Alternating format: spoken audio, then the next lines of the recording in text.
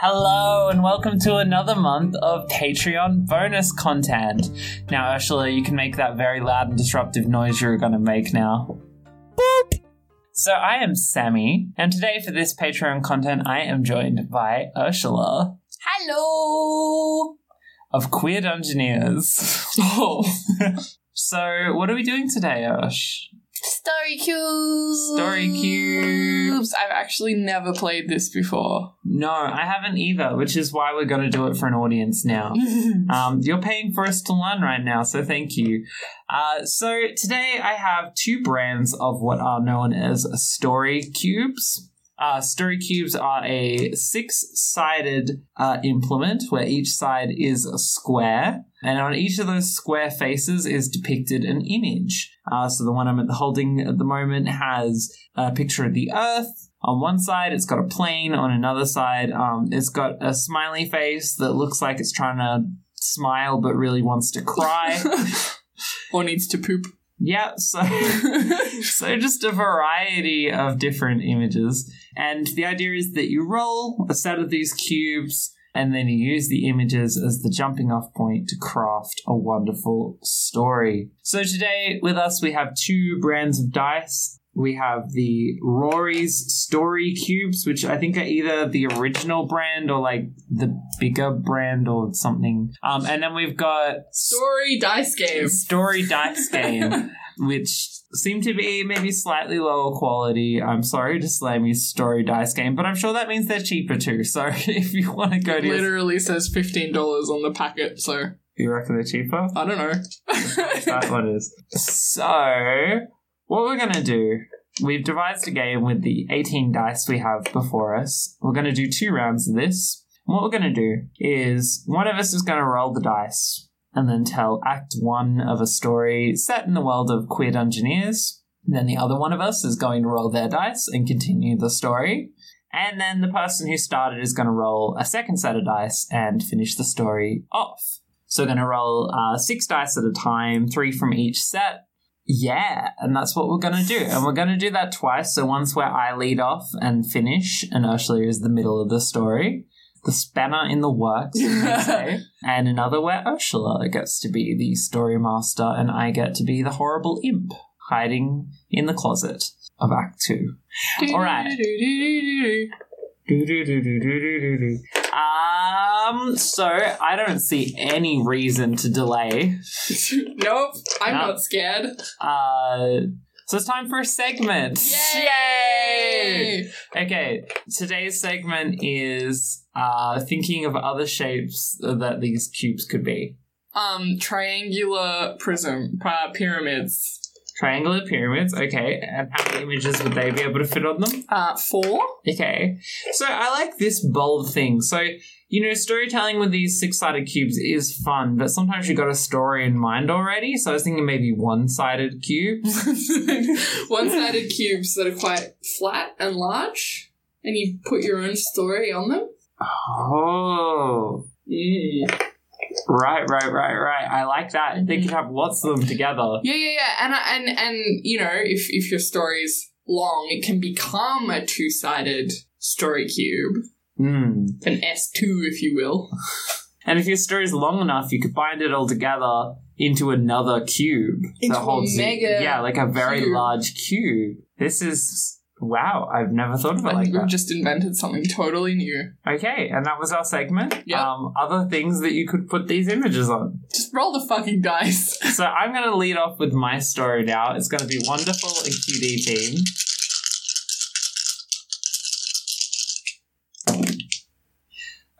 Okay. Oh boy.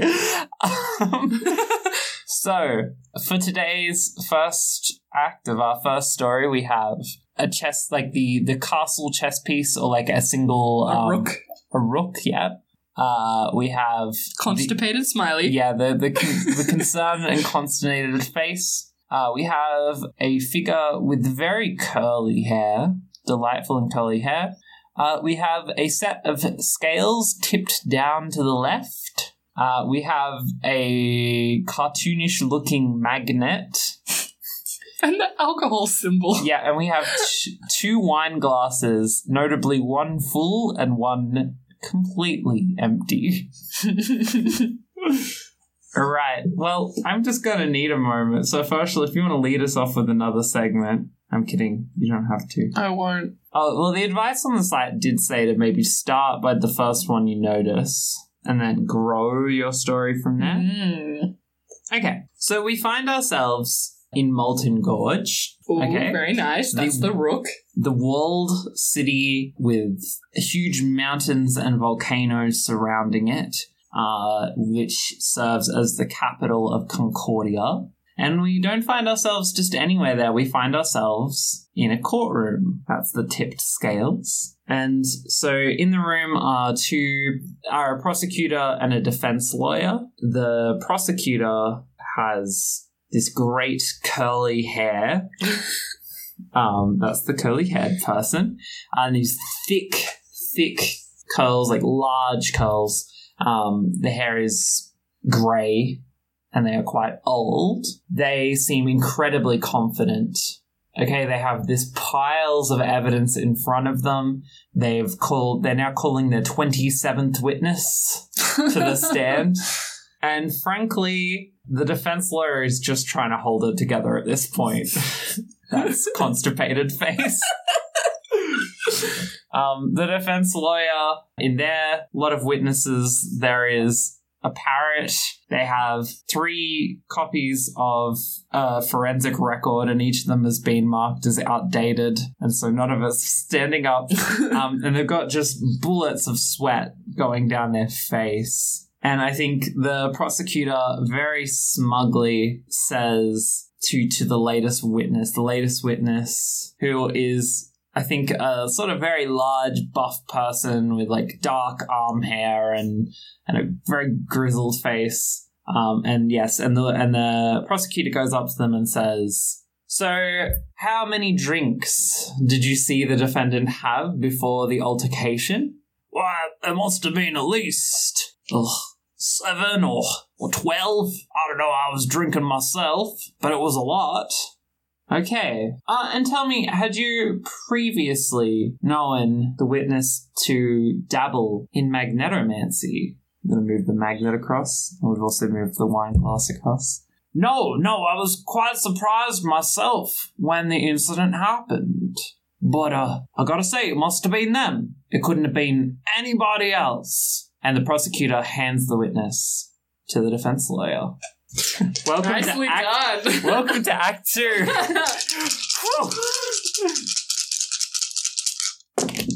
All right, what do you got? I have... let's start with the easy ones. I have a question mark. I have a bow and arrow. I have cassette tape. I have a parachute. I have some mountains. And a demon shadow. Yep, it is, to describe it, it is a little neutrally faced human, and their shadow is quite honestly a demon. It's horrible. So I'll give you some time. You can make your story.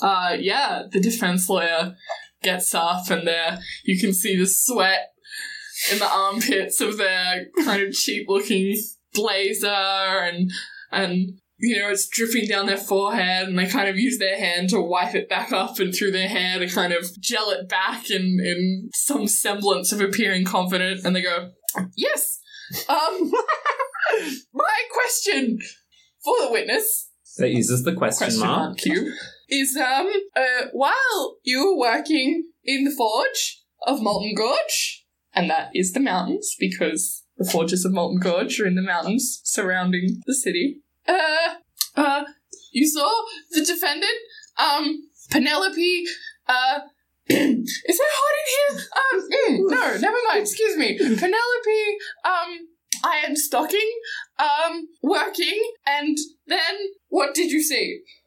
And the witness says, "Well, we were on our break, you see, and, you know, we don't normally drink on the job, but it was, Harrison's birthday, and, you know, like I said, we'd all been drinking, but, Penelope was imbibing maybe a bit too much. This has gone real southern instead of gruff. And, everyone saw there was a bow and arrow right next to her, and the arrow lifted up and shot straight past our manager's head. And it was an arrow with a pure iron tip forged in our wonderful smithy. And that is why I believe the defendant used magnetic to try and murder our manager while drunk. Yes, I see. This is, you don't think, for example, she could have been, possessed by a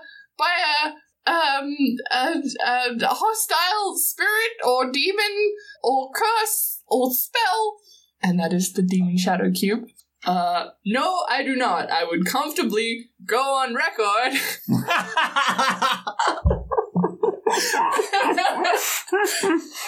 saying that. Well, in fact, I am on record saying that. Consider it on the record. She's left herself parachute for last. Yes, but how does that relate to the hang gliding accident that occurred? It doesn't seem to have any connection. Why, the arrow that she flung using magnetomancy, of course, because it missed our manager, went flying out the mine entrance and went straight through the hang gliding thing. No more questions! Okay, let's bring this home. Did she do it? Oh. How abysmal. Oh dear. So for the listener, we have a garbage can, a tree, a crescent moon, a sleeping face, either an alien or a mask, and a soccer ball. Now, soccer ball is particularly troubling because we have established among the cast that sport doesn't yet exist. But we have also established in bonus content that Boris Ball. But there's no way it would have gotten to Molten Gorge. You don't know that. You don't know when this is set. Okay, I think the judge stands up. Why, I have heard enough of this case. The defense hasn't raised a single salient argument for their case, and I am ready to give my judgment. So, unless anyone has anything more to say, I am going to declare the defendant Penelope Einstor. Everything slows down. Is this how it ends? Oh, jeez. I gotta pull something together. Okay, let's see. Something in this case isn't gonna add up. Okay? Yeah, so I had to throw most of my evidence into that trash can over there, because it was invalidated when we found out the whole thing was at night. Whatever. I'm moving over trash can and night. And moon. And moon. And maybe the prosecution is so cocky that they keep throwing these balls at me whenever I try to make any sort of argument. But That's such a stretch. I love it. wait a minute. Objection!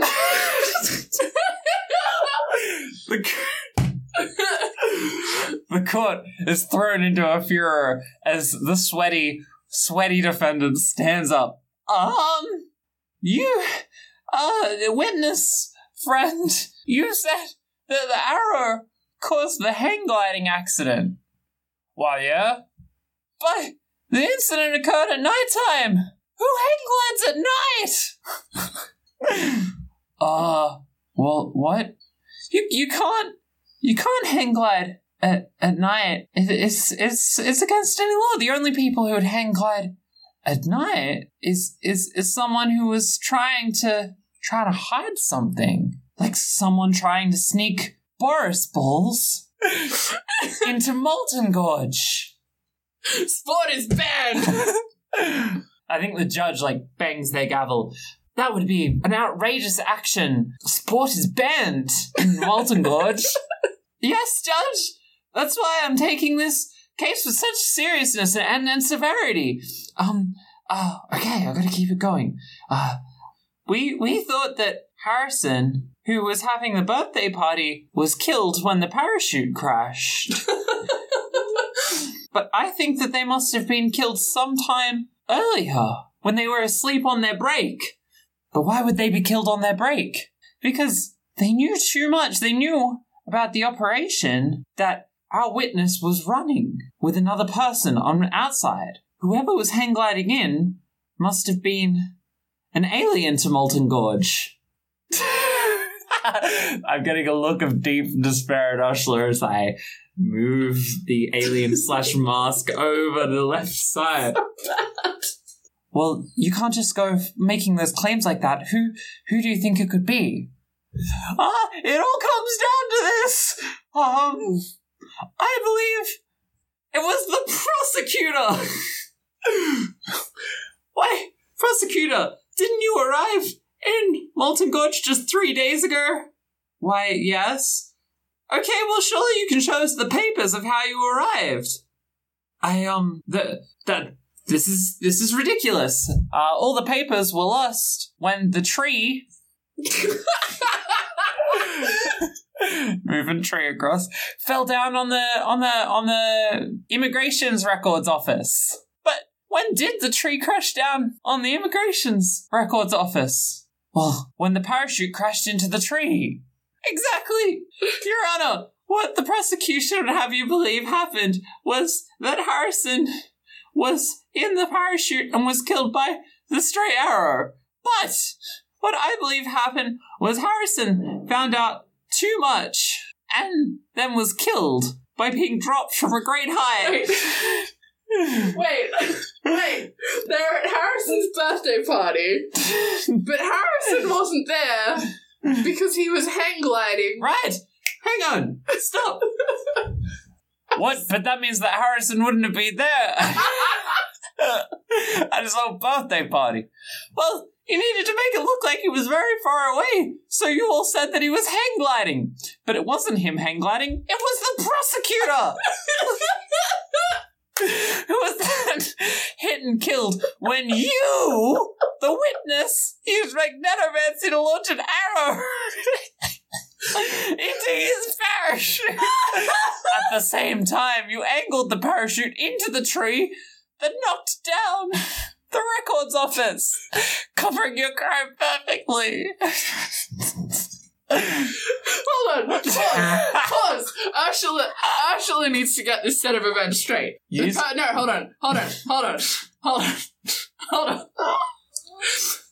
It's Harrison's birthday party, but Harrison's not there because he has been murdered at a previous junction in time. Just hours before! Because he knew too much about the prosecutor and the witness. Yes, the witness who we worked with was hatching this plan with the prosecutor to get Boris Balls in. That's right, Boris Balls. And he'd learned about... Okay, it's all adding up. It was Harrison's birthday party, but he wasn't there because he'd found out about the scheme between the witness and the prosecutor to bring Boris Balls into Molten Gorge, where sports ball is banned.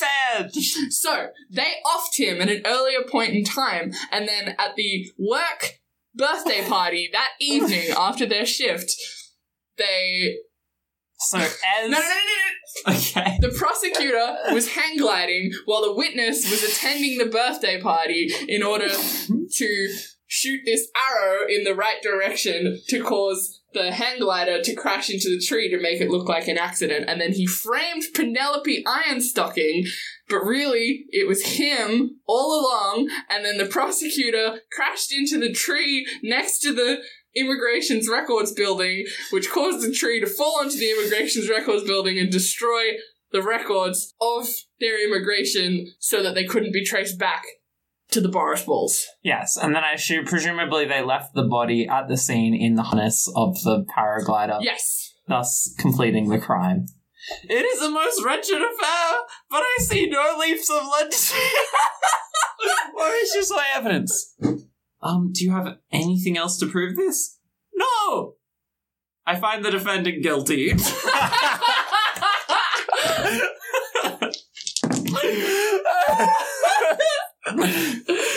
Oh no! What a surprisingly successful first story, but also so bad. Hungry. Okay, we're gonna take a break and eat some food, and then we're gonna come back, because that's too much. We'll see you soon. Beautiful.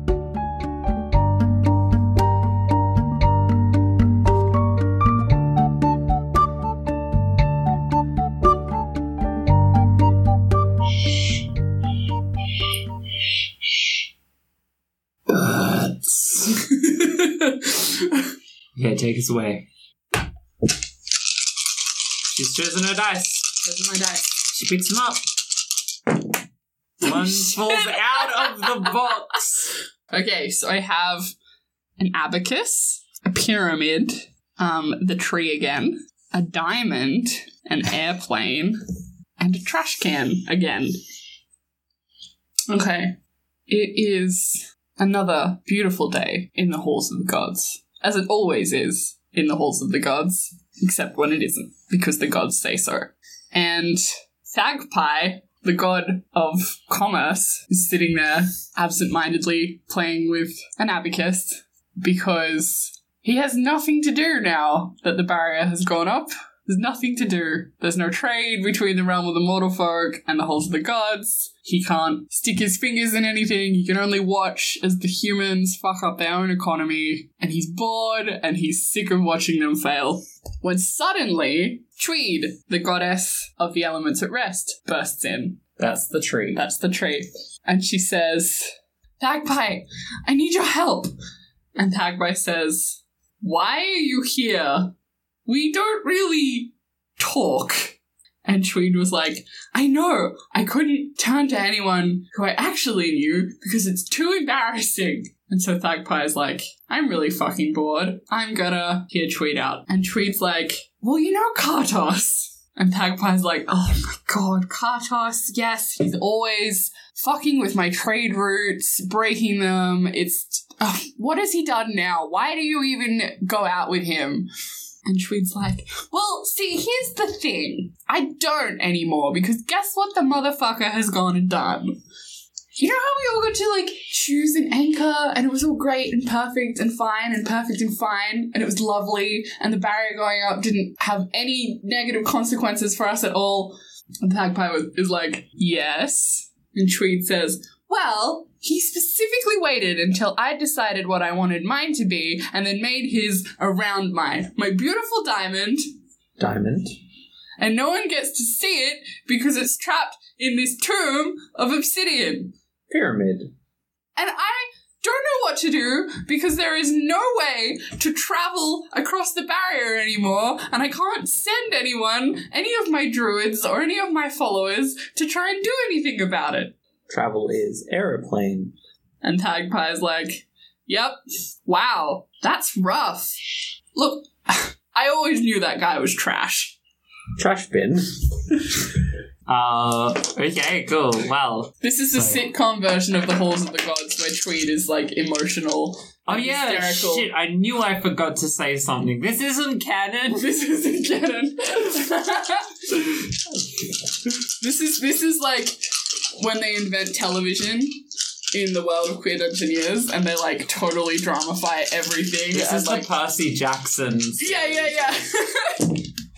Okay. I have a padlock, another crescent moon, but this one has a face and a little nosy. I got a flame.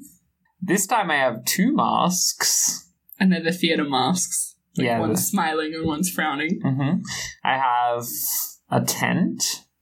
And I have an image of someone who looks about as happy to be here as Daria from Daria. I was thinking they're at a spa, but no, their eyes are closed. I mean, maybe they're at a spa. Okay, well, I'll keep that as an alternate interpretation. Okay, so we left it at Tweed has just told Thagpai about her rock-based woes. Oh, Tweed. I know. It's very limiting now, as you can imagine, now that we've all been locked out of the market, as you might say. That's my padlock. But I think I know what we can do. So the barrier's up, right? Yes, of course the barrier's up, and it's good, except for this one small detail. Yeah. I love this idea that the gods have to pretend it's this wonderful thing, but they actually all fucking hate it. We don't know how high the barrier is. Maybe if we went high enough, we'd be able to go to the barrier, and then you could burn down the stupid tomb thing built over the top of your precious diamond. That's fire. She says, how high would I have to go? And Thagpai looks her dead in the eyes. Tweed, we're going to the moon. That's moon. God, this has gone so far off the rails. Tweed looks alarmed. But we don't want to circumvent the barrier. I mean, it's very important. It's there for a good reason. Oh, come on. You can't actually say you like that thing. No, I genuinely like it. I think Thagpai is taken aback for a second. You're weird. Yeah, well, you're weird. All right. We're going to need some help if we're going to get to the moon. Yes, you're right. Let's assemble our party of people who are going to help us and then move briskly into Act 3. Fuck you. We're going to need, we need Onfleekius, god of drama. You know, Buska's not doing much these days but sleeping. So that's the mask and the tent. And... You chose the tent and not the literal person with their eyes closed. Mistakes! But I've committed now. Yep, no take-backsies. And we'll need Sparta, god of relaxation and warming waters. I hate you. How could Onfleekius, Buska, and Sparta help us in this task? They couldn't, but they're all we've got. Over to you! Gosh. Oh, God. Where is this going? You got your rainbow. I got my rainbow. Okay, so I have a sleeping person. I have heartbeat. A healthy heartbeat. ECG? Yeah. I have a rainbow. I have the mountains again. I have an arrow. Not like the bow and arrow from last time, but like a direction. Actual arrow. Yeah, like pointing in a direction.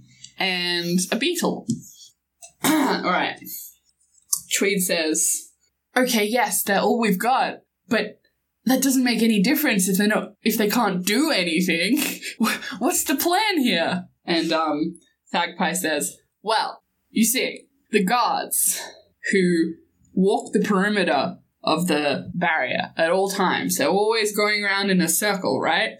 We get Buska, that big, lazy lizard, we get him to fall asleep at one point, and then when the guards can't pass it, they'll all just start piling up behind that lizard as they make their circuit. What?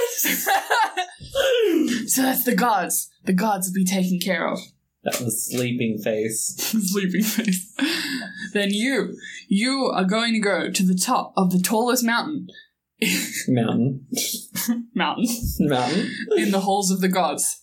And you are going to use your spooky naturey powers to launch yourself in the direction of the barrier, but in an angle that will take you just enough above it that you can cast your giant god-sized fireball towards Kartos' nested rock and destroy it and squash it like a bug. Bug. Thus severing the ties between you and your once heartthrob hunk of rock. Heartthrob. The heartbeat. And then Tweed looks at Thagpai for about a minute. And then she goes, Pythag, you've forgotten one very important thing. And Pythag is like, I doubt it, but go ahead. And Tweed says, I'm the god of the elements at rest. I don't cast fireballs. That's kind of Kartos' deal. I'm the god of peace. Rainbow. And rest. And Pythag's like, well, I don't know why you came to me. And Tweeta's like, I don't know why I came to you either. I'm gonna ask the Night Court. And she storms out. Well, she's in for a bad time. They're not dead yet. Depends when it's set. It's set just after the barrier. Oh, just after the barrier. Well, those were two off the rails stories adding to the QD universe. But not really. As I mentioned earlier, they're 100% canon. If I could compliment my work in the first story, I would say choosing to go with a kind of story that needs to be highly planned ahead of time was a bold choice. And then continuing to just throw shit at it until it actually broke Ursula was also a wise decision. And if I could compliment your story, I do think there was something very postmodern about the disappearance of Onfleekius and whatever the fuck the other one was. I've already forgotten. What was the other one? Sparta. And Busker. But Busker was at least involved in the story. The other two unfortunately disappeared. I liked the examination of how dramatizations and sitcom media can really trivialize serious events in people's lives to cause unnecessary drama. Yeah, I know what you mean. And I do think that this would be looked upon as maybe quite a poor rendition. Yeah, you're right, of this. But I don't know that it would ever get to that stage of critique because I think people would kind of be hung up on the disappearing characters. Yeah. Well... And everyone loves a Corin drama. Yes, they do. They might be a little bit confused because Boris Ball was only introduced in another piece of bonus content that they may not have actually consumed. So if you haven't read The Tale of the Sentient Cookie, now's your time. What are you doing? Now it's is fantastic. Your time. All right, well, I'm going to free you from this orb, dear listener. I've been Sammy. And I've been Ursula. And now we'll be someone else. And we're off to think about our life decisions. Digest these stories. And the pasta we ate in the middle of the two stories. Delicious. Do you think it had an effect? I feel like it did. All right, let's say our tagline, which is... Bye!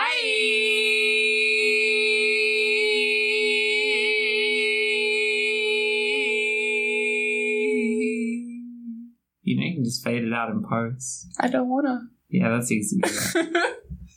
Beep!